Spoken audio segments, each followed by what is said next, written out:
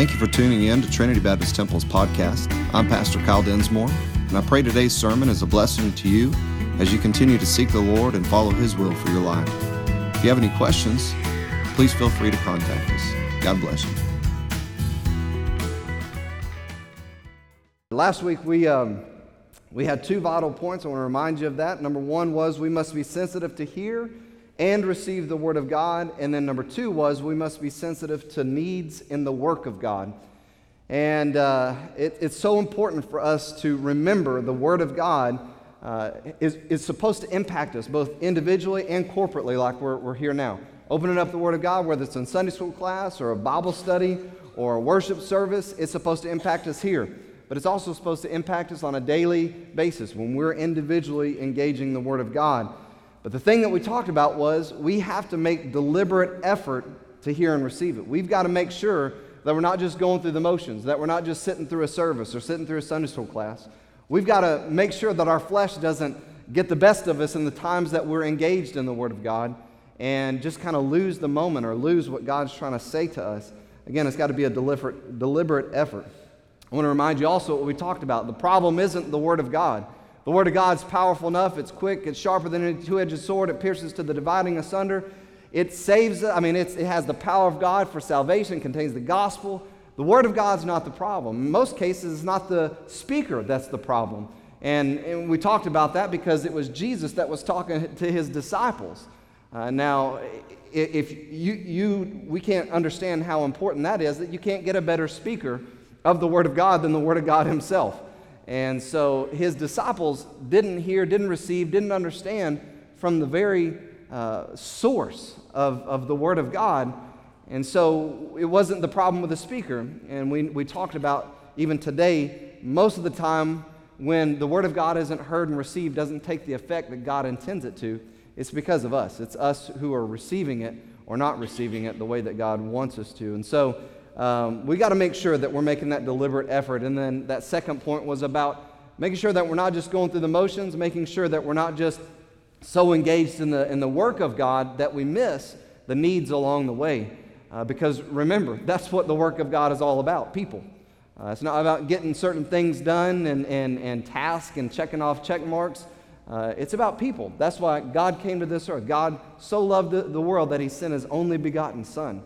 It's about souls. And so we've got to remember there's needs in the work of God that we can't miss, just like the disciples missed. And so we're going to move forward this morning in this journey with Jesus. So I want to pray and we'll jump right into it. Father, thank you for this time. Again, we thank you for the opportunity to worship you. Thank you so much for the music that we've already had the opportunity to offer up to you, the praise songs, the specials. Lord, we're so thankful for your grace, the sufficient grace that you give to us every day. And Lord, we thank you for that opportunity now in your grace to open up your word and to hear it, to receive it. And I pray that we would do that, Lord, that today we wouldn't miss the opportunity in this moment to hear your word and to receive it and to let it take effect in our lives, Lord. I pray you would start with me in that you would move throughout this building, that you would be present, and that your Holy Spirit would have full reign and full access to our lives. And Lord, if there's someone here this morning who hasn't surrendered their all to you, they maybe know what you've done. They have maybe been to church many times. They maybe even say that they believe what you did, but they know in their heart they've never surrendered their life to you. They've never given up all what it takes to be saved. Lord, we know that we can't do anything, but our only part is that surrender, that trust in you. So if there's someone that's never done that, Lord, I pray you move this morning, that your Spirit would bring about conviction and they would allow you to do that saving work in their life. They'd be born again. Lord, just have your way in this service. We'll praise you for everything. We'll give you the glory for it all because it's all about you anyways. So we ask and pray all this in Jesus' name. Amen. If you have your Bibles, you can turn them to Luke chapter 19 if you're not already there. Hopefully you got some notes and you can follow along in that as we go through this. I'm going to begin in verse 1. It says this, "And Jesus entered and passed through Jericho." And remember, they're on their way to Jerusalem. He's already told his disciples why they're going to Jerusalem. He's going to die and to be raised again the third day. They didn't understand that. Now, a couple of times they haven't understood that, the whole purpose of his coming to the earth. They've missed the point of the kingdom of God so far. They're just, and we've talked about this, we're going to see it a little bit more in just a second. They're thinking that they're on this, maybe this fame ride, this power trip, I don't really know. The Bible doesn't tell us that, but they were missing the point of it along the way. They were arguing over who was going to be the greatest in the kingdom of God. They were just missing it. And so they're passing through Jericho on their way to Jerusalem.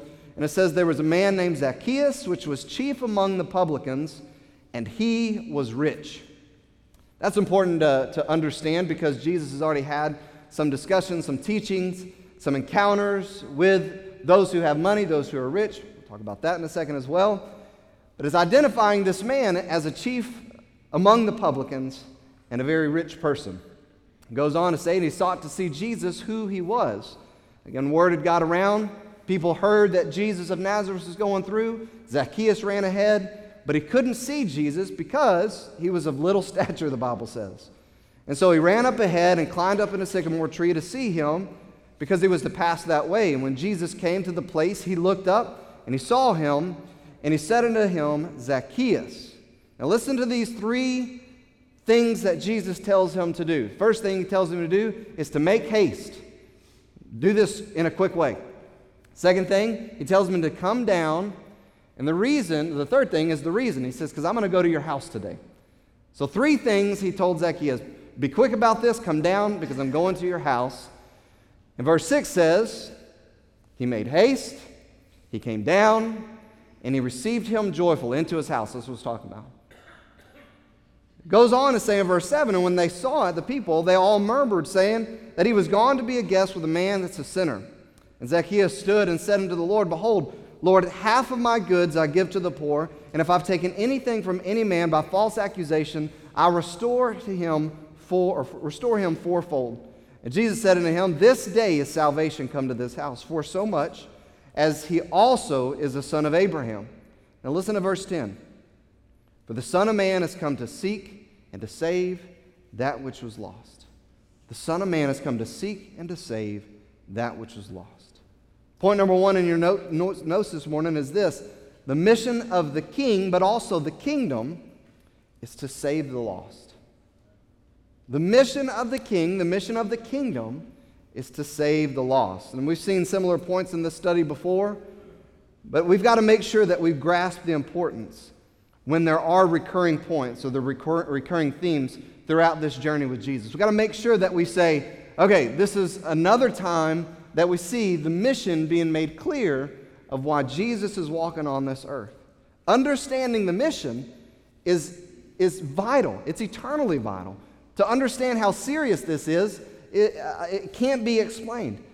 George Washington, addressing the Continental Congress in 1776, said this.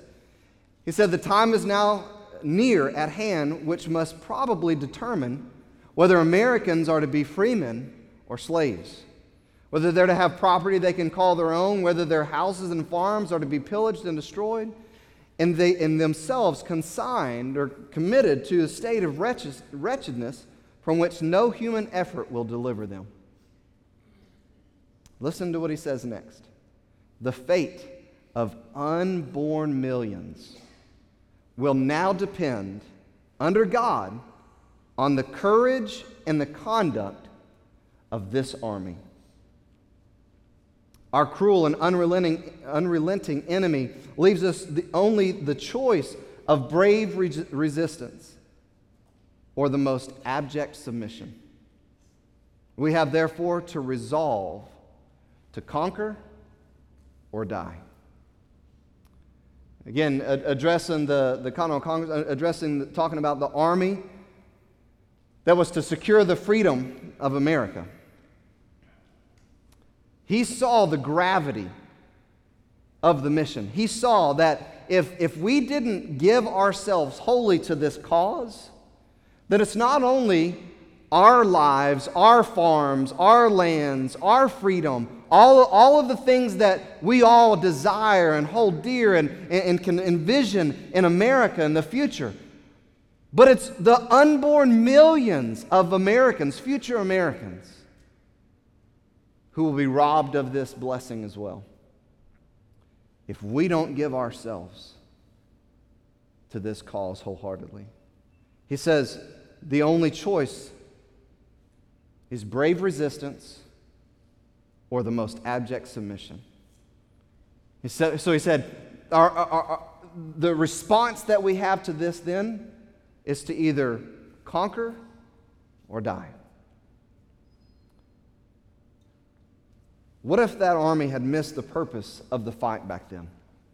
1776, what if that army would have not seen the vision, wouldn't have understood the mission, wouldn't have understood the gravity of the situation at hand? If they said, you know what, I mean, we realize that this is an important battle to fight, but is it really that big of a deal, George? Is it really that big of a deal, General? Does it really mean that much? I mean, unborn millions will be affected if we don't give ourselves wholeheartedly to this? What if they miss the mission altogether? Think about this. Would we even be here today? And when I say here, I mean in every sense of the word. Here, period. Here in this place freely. Here, sitting here with the Word of God in our laps. Would we be here had that army not given themselves the way they gave themselves? He said unborn millions. And I believe he's talking about us. But I think that same question could be asked of us in eternity. If we were to be able to fast forward to our heavenly home, I believe that same question could be asked as the army of God.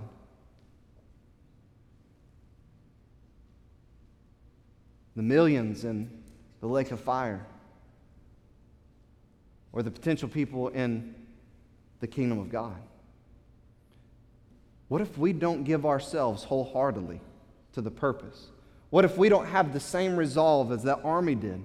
Again, it was an amazing blessing, and as he said, he acknowledged under God. It's going to be under God's blessing, under God's hand that this happens, but he realized how important it was for America to exist, for the unborn millions to exist and enjoy the blessings of America. And so they, at that point in time, counted the costs and said, we realize we've got a call to answer. We've got to give ourselves wholly to this cause. And while it had eternal ramifications, it was a temporal purpose that they gave themselves to. Did you hear that? There was eternal ramifications. In other words, again, we're sitting here today in a free America, free religiously, to worship God, to spread the gospel, and it's done. So there's eternal ramifications with it, absolutely. But the cause they were giving themselves for, they saw had eternal ramifications, but they knew it was a temporal cause. They were trying to flee the tyranny from Britain. They were trying to get themselves their own freedom in America as a temporal cause. The cause that you and I here today are for is an eternal cause, an eternal mission. And again, it can never be understated. It can never be undervalued. We've got to grasp this. A recurring theme. The mission of the king, the mission of the kingdom is to save the lost. This Bible story has been used in Sunday school classes, it seems like forever. I know I've been in church and I've heard it all my life. Zacchaeus, songs. Zacchaeus was a wee little man, and a wee little man was he. You know, we many of us sang that song. Many of you teach that to your kids, teach it in Sunday school class. Very familiar story, but it has so many lessons that are very valuable, and I want to point out just a few of these things, important details and truths in this. The first thing was this. There have been two people now saved in Jericho. The first one was an outcast. He was a blind man sitting by the roadside, and he wanted Jesus to touch him. He wanted Jesus to heal him of his blindness. He was an outcast of society because of his infirmity. The second person now is another outcast because of his profession. He was a Jew that was hired by the Roman army, or the Roman government, to collect taxes. And the reason why the Jews hated him is because they were Jews working for the Roman government. The reason why they also hated them was they took advantage of people, just as he admitted himself. They stole from the people. They extorted money. They were criminals. We would call them today the IRS. We would. So two outcasts of society have been saved now here in Jericho. The second truth or important detail to understand is juxtaposed or set aside to compare with the rich young ruler. Zacchaeus was also wealthy, but he had a completely different interaction with Jesus as the rich young ruler did. What was the rich young ruler doing? The Bible says he ran up to Jesus and said, "Good master, what must I do to be saved?" Jesus told him he got to keep the commandments. He said, "I've done that since I was my youth up, since I was a young person." He said, "Go sell all you have and give it to the poor, and then come and follow me." The Bible says that he went away saddened because he had great riches. He wasn't willing to depart from his God, little g, riches. Zacchaeus, however, was so desperate that he ran ahead of the crowd. He had to just see Jesus. He got up in this tree. He was doing anything and everything he could do to have this experience with him, yet in a humble way. He didn't run up to him boldly. Jesus approached him, saw him, said, "Zacchaeus, come down. Make haste, come down, because I'm going to come to your house today." And the Bible says that Zacchaeus responded to him in a completely different way. And I believe it's because he was in a different place. His heart was in a different place than the rich young ruler. But this is also, number 3, is this. This is an illustration of what Jesus said in chapter 18, verse 24. Responding to the rich young ruler's response, he says he saw that he was very sorrowful. He said, "How hardly shall they that have riches enter the kingdom of God? It's easier for a camel to go through the needle's eye than for a rich man to enter the kingdom of God." And they that heard it said, Who then can be saved? Listen to what Jesus said. The things that are impossible with men are possible with God. He didn't say that it was impossible, but as men see it, this is impossible. How can this happen? And if you say it's easier for a camel to go through the eye of a needle than for a rich man to enter heaven, because it has to be God's way. It has to be the power of God that does it. And so we see that in this illustration with Zacchaeus. That the fourth thing is this. He had a willingness, he had a surrender to all. And that was seen in his haste to come down and receive Jesus in his house. The fifth truth, or the fifth point that I think is important, is this, and it's going to lead us into our next main point, is there was evidence of a changed life. Someone who had served money in his profession. His money was his God. He was willing to cheat and steal and to get more of it. The Bible says he was rich. Someone who had served money, the Bible says, gave away half of all that he owned to the poor. But beyond that, it says that he was going to repay the people that he had extorted money from, that he had wronged. He was going to repay them fourfold, 4 times what he took from them. That's an amazing amount. That's not just, and most scholars believe that what that meant for him, what that would cost him, is the rest of his riches. That's what people believe. They believe that the first half was giving away to the poor. The second half of his riches, or his increase, was all the extra that he had making off of people, stealing from them, giving it away, giving back to those people. And so this man, we see, turned away from his God, little g money, and turned to God. And something that the rich young ruler didn't do. It's a very important truth, and I want to hone in on this last point there, that lifestyle change. That change of his heart, the change of his mind, the change of his attitude, the direction that his life was going, the purpose that he was living in. All of those things changed because it was a result of a changed person. And that's the power of God. That's the power of salvation. Whenever someone truly is saved, their life is absolutely changed.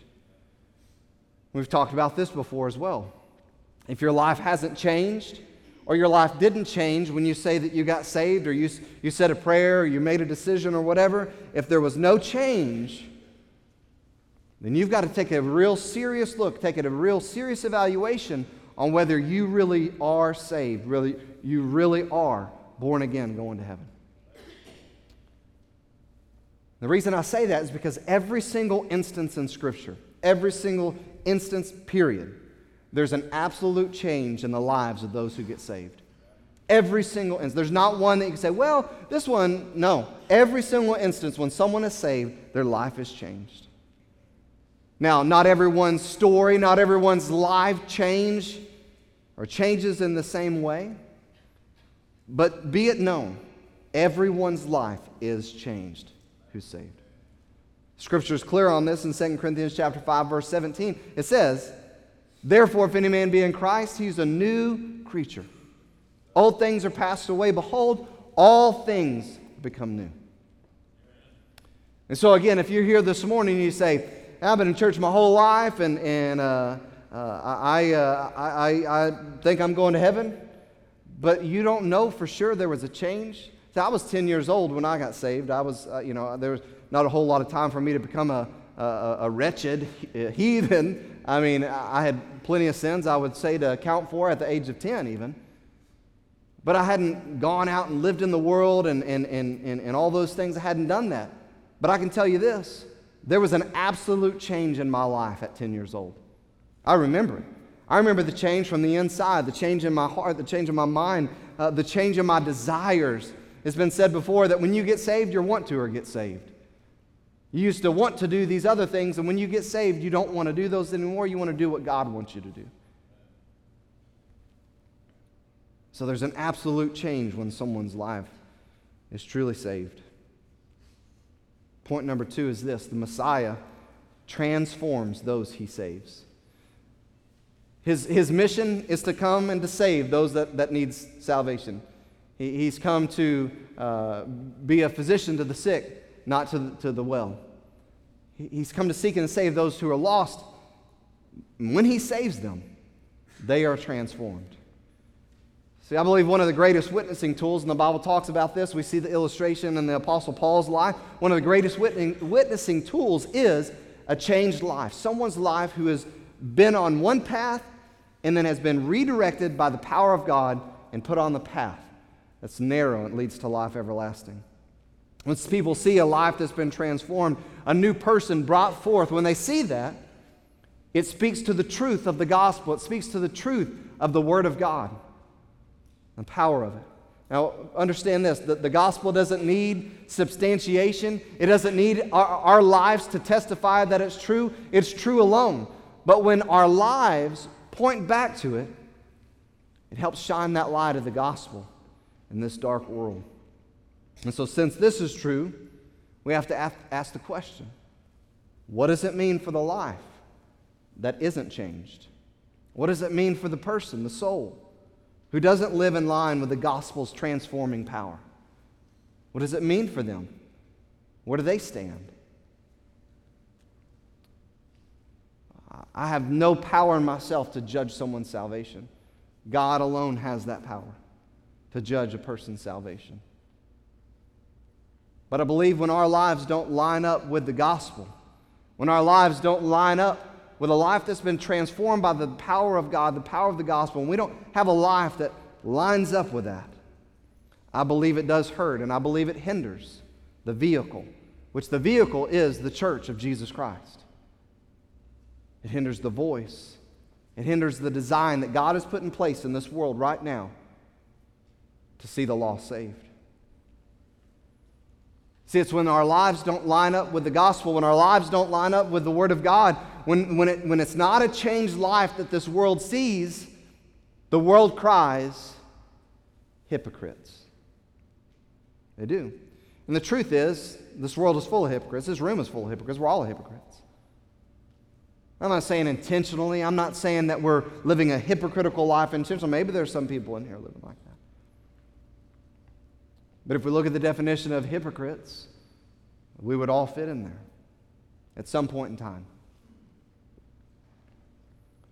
But the world looks and sees these people that say they're Christians.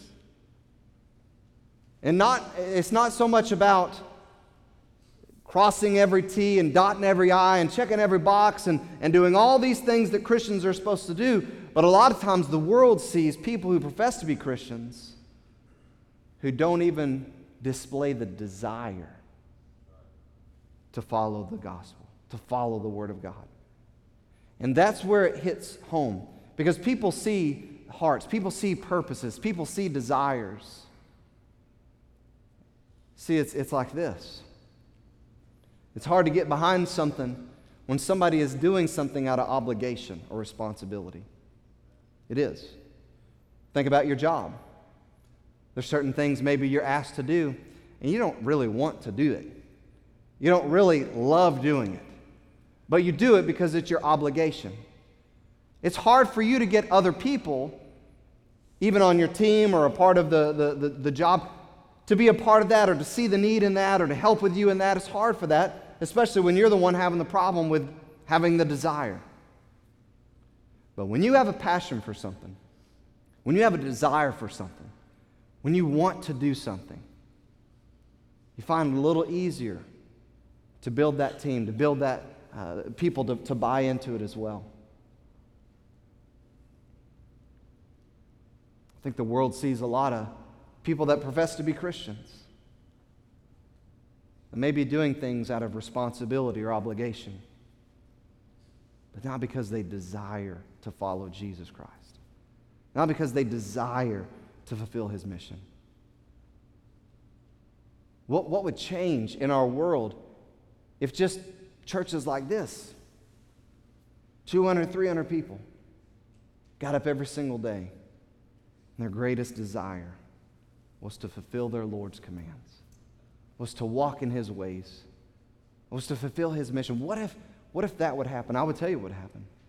It would start affecting the world like the apostles affected the world. So much so that they say, hey, these people have come to our city and they've turned the world upside down. I think that's what would happen. That's how God's designed it. That's the power of God working in His church and through His people. But when we simply operate and work out of obligation, not because of a changed life, not because of a transformed desire, and the world looks back and says, I would rather not do that. It doesn't seem very appealing, not encouraging. So yeah, but they're not going to want the light. That's true.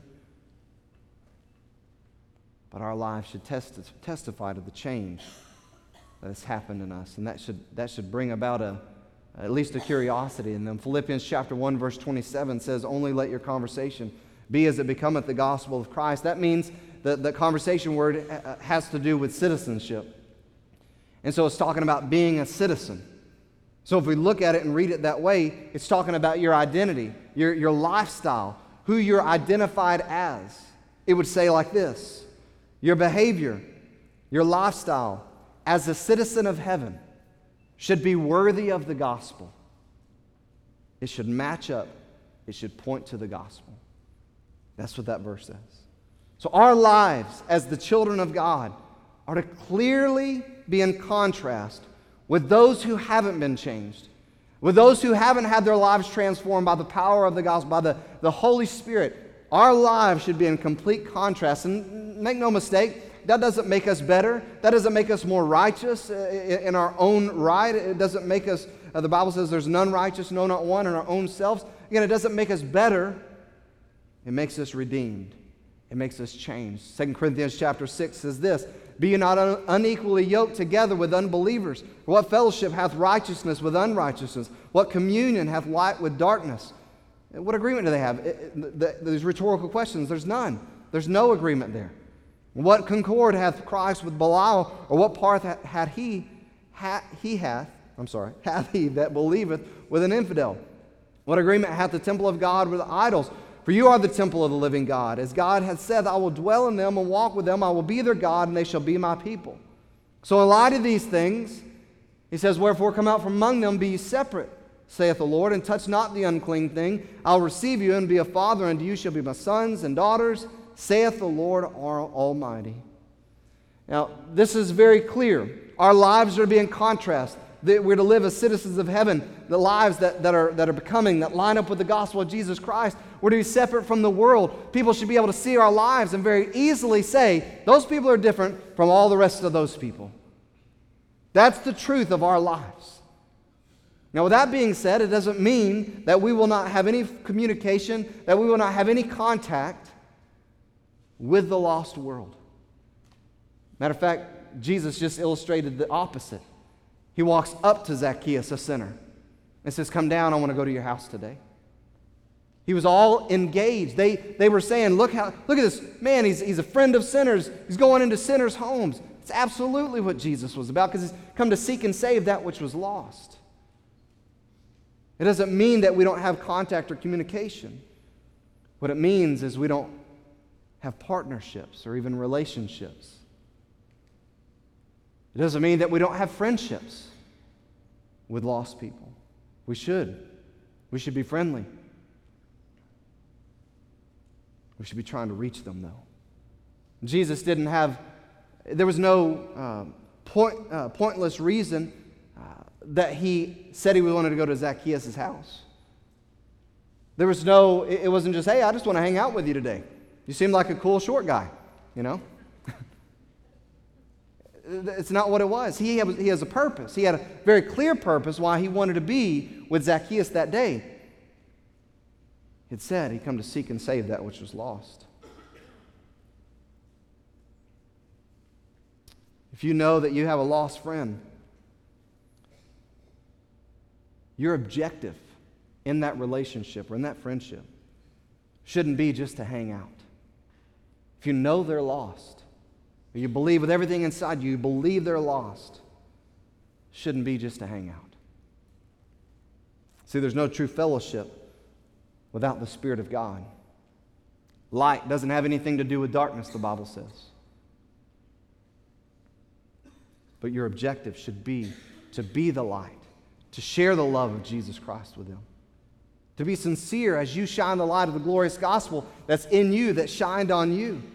And that should happen through your attitude. It should happen through your actions. It should happen through your speech. Even further, to date a lost person, or to go further, to marry a lost person, or to enter into a business partnership. Don't do it. Come out from them and be separate. Don't be unequally yoked. And maybe even a little more pointedly what Paul was talking about to the Corinthians. Don't be yoked with false prophets. Don't be yoked with false doctrine. Now, I'm not going to try to meddle, maybe a little bit, but there may be certain people that you watch on TV that are false prophets.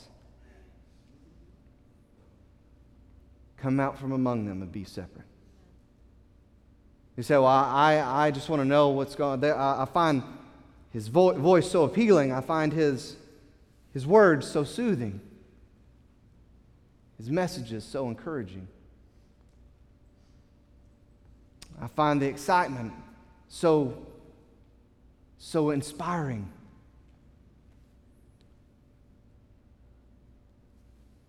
Don't have anything to do with them. Amen.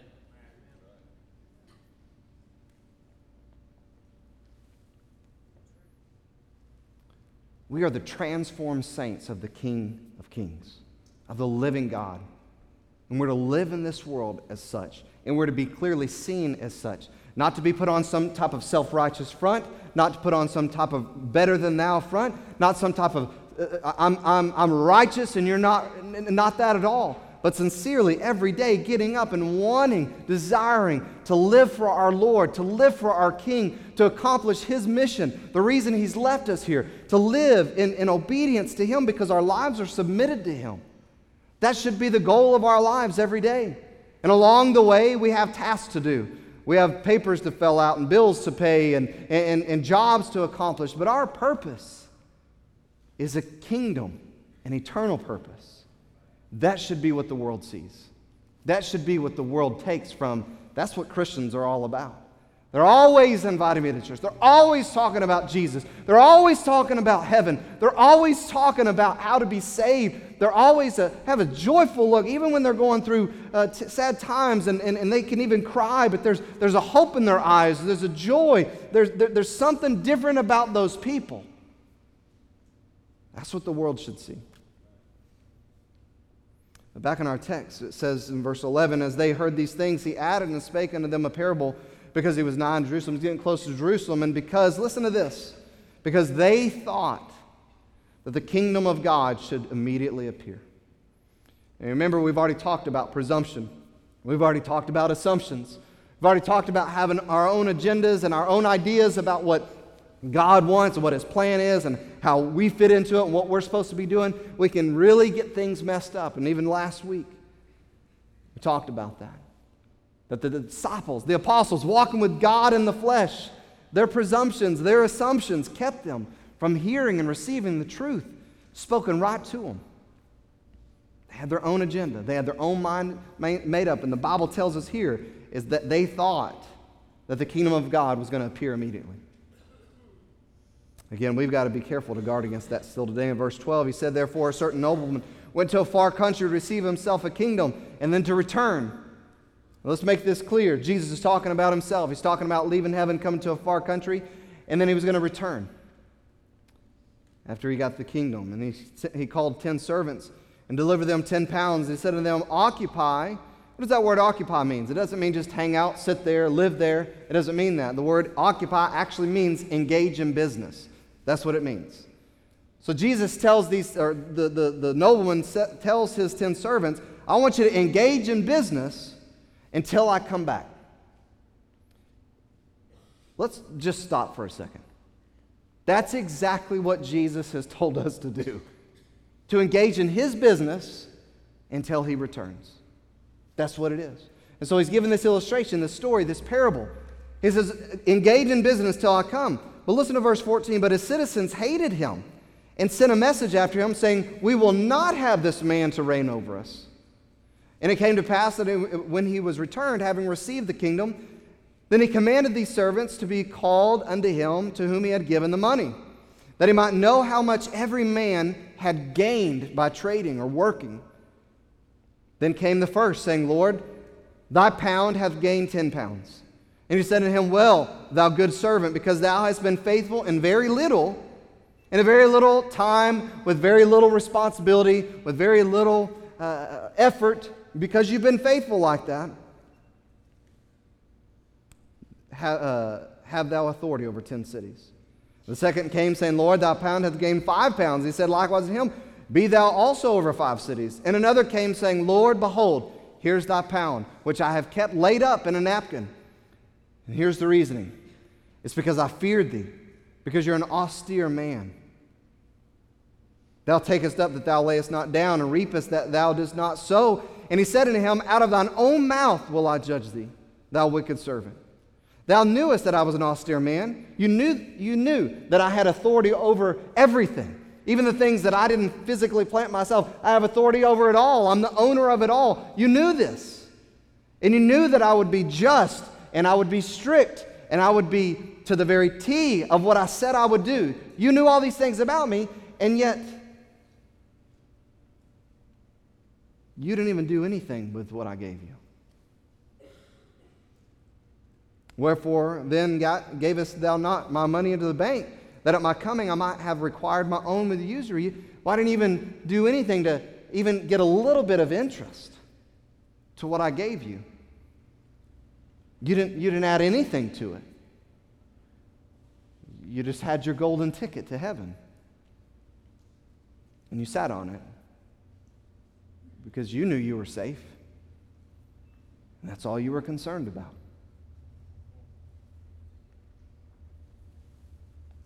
And he said unto them that stood by, Take from him the pound, and give it to him that has 10. And they said unto him, Lord, he has 10 pounds. And Jesus said, I say unto you that unto every one which hath shall be given. From him that hath not, even that he hath shall be taken away from him. But those mine enemies, which would not that I should reign over them, bring hither and slay them before me. Point number 3 is the motivation for service is trust in Messiah and his words. Motivation for service is a trust, or is trust in the Messiah and his words. See, in the story, there were 2 that had heard. They believed and they obeyed. They responded. He said, work, engage in business until I come. They heard him. They trusted him, and they obeyed based off of that. And the Bible says that they were rewarded accordingly. 10 cities, 5 cities, you will be rewarded for this. And there's this one that heard, and then we see that he obviously rejected or he reasoned in his own wisdom, and he disobeyed, and he was judged accordingly. Now I want you to also notice the judgment of the enemies, which said that they would not have him rule over them. We won't have him rule over us. He won't be our God. He will not be our Lord. We're not going to follow him. Their judgment was destruction. Well, let's not be mistaken. This is talking about eternal destruction, eternal torment.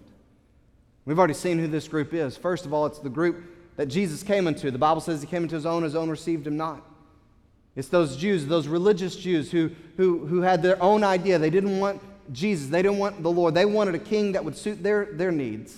They wanted a God that would suit their needs, and they had formed that in their own religion. But secondly, it's speaking to everyone who rejects him. Everyone who chooses to remain an enemy of God because they choose to remain in sin, because they choose to remain in unbelief, because they refuse to make Christ both Savior and Lord.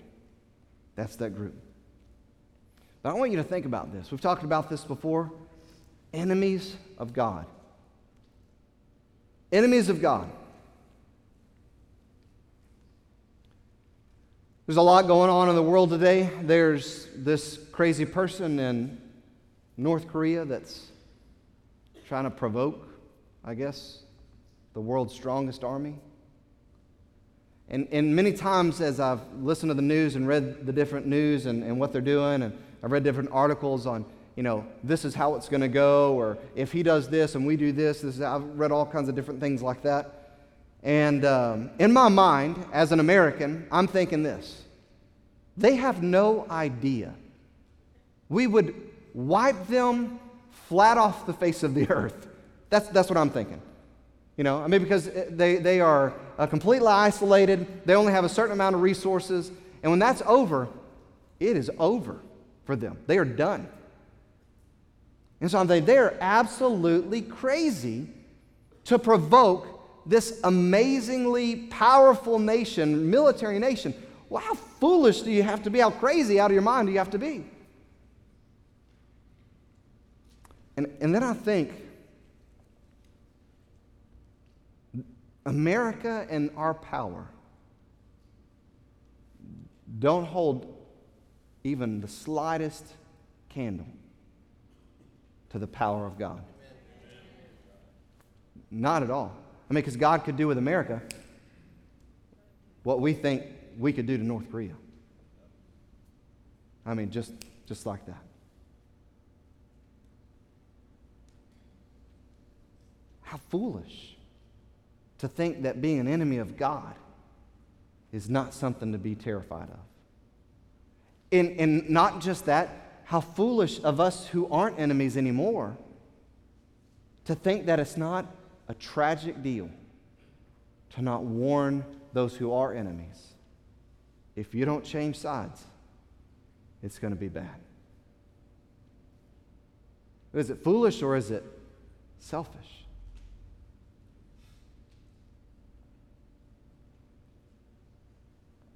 Let's remember we were enemies of Christ before God did something about the peace that we needed to have with him. Isaiah 53 says the chastisement of our peace, the chastisement that was necessary to bring about our peace, was put upon him, Jesus Christ. And without that, we're still enemies of God. Romans chapter 5 verse 10 tells us that. We're enemies. We were enemies. James 4, if you're a friend of the world, you're an enemy of God. And let's be clear, the enemy of God is Satan.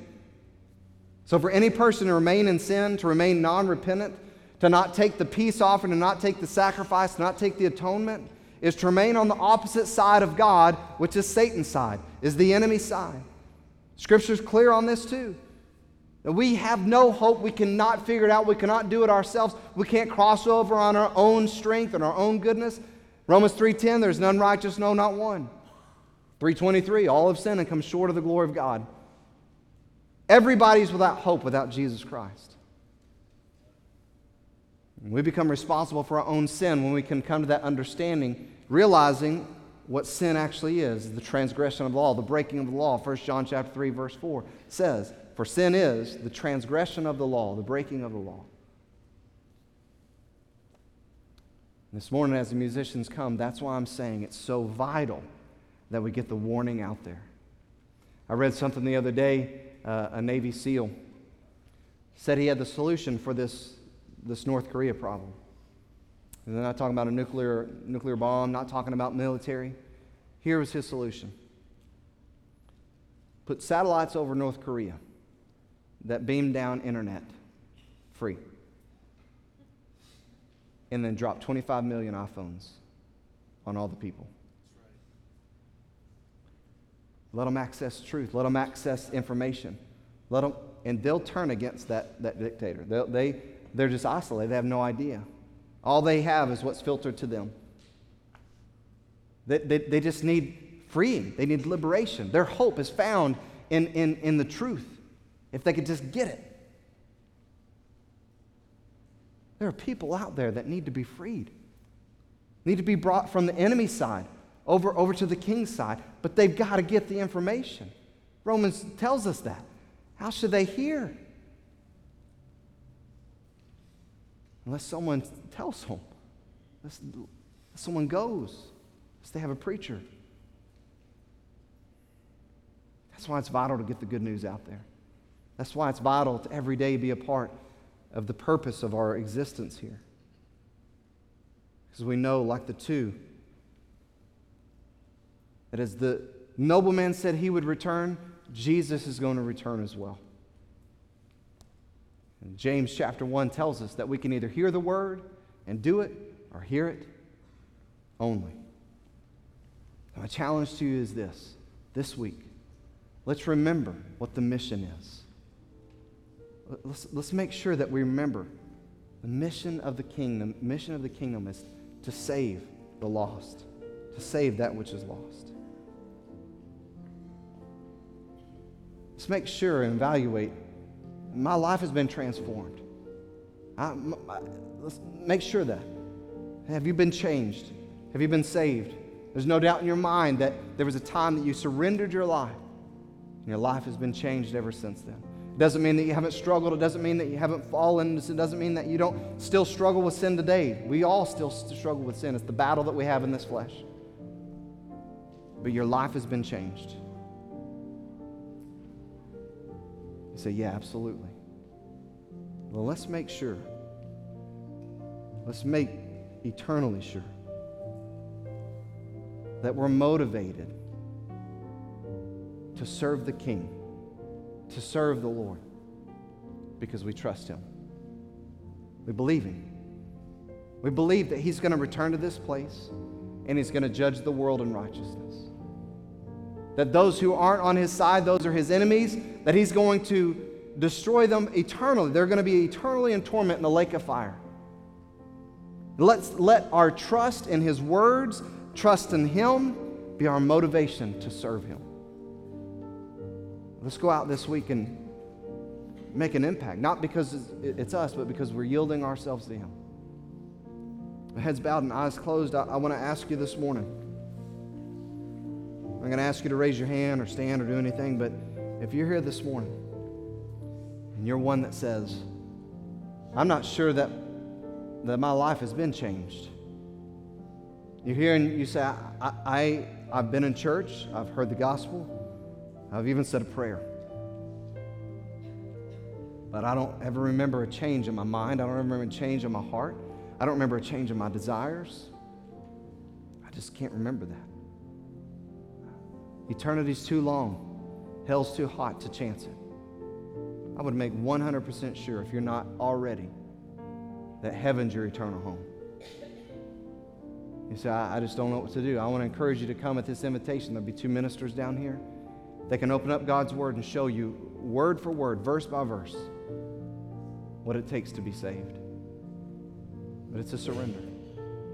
For you Christians, for us Christians, are you on board with the mission? For America, early on, it was our freedom. It was our rights they were fighting for, securing for us. But as the children of God and the army of God, it's eternity for those around us. Are you fighting for that cause? Are you a part of that?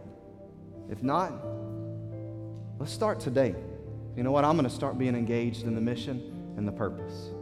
The whole reason why Jesus came to this earth, to see the lost saved. Father, thank you for this time. Thank you for your word. Thank you for the challenge again that it gives to me. We see that your purpose was clear on this earth once again. And I know we've seen it over and over in this study, but God, that should speak to us. We shouldn't be seeking to be entertained or see our own needs met, but we should see our trust in you. We should see that you made it very clear what our purpose is on this earth. And when we devote ourselves to you and focus on you, you see that our needs are met. You see that we're taken care of in this life, but help us not miss it, God. Help us not miss our purpose, to be the light that you've called us to be. And help our trust in you be the motivation for our service. Not because we have to, not because it's some responsibility or some job, but God, because it's a privilege to serve the King of Kings. Lord, in your grace, we don't deserve to be your child, let alone do more than just be your child and serve you. God, help us be motivated. I pray you move now in this invitation in Jesus' name.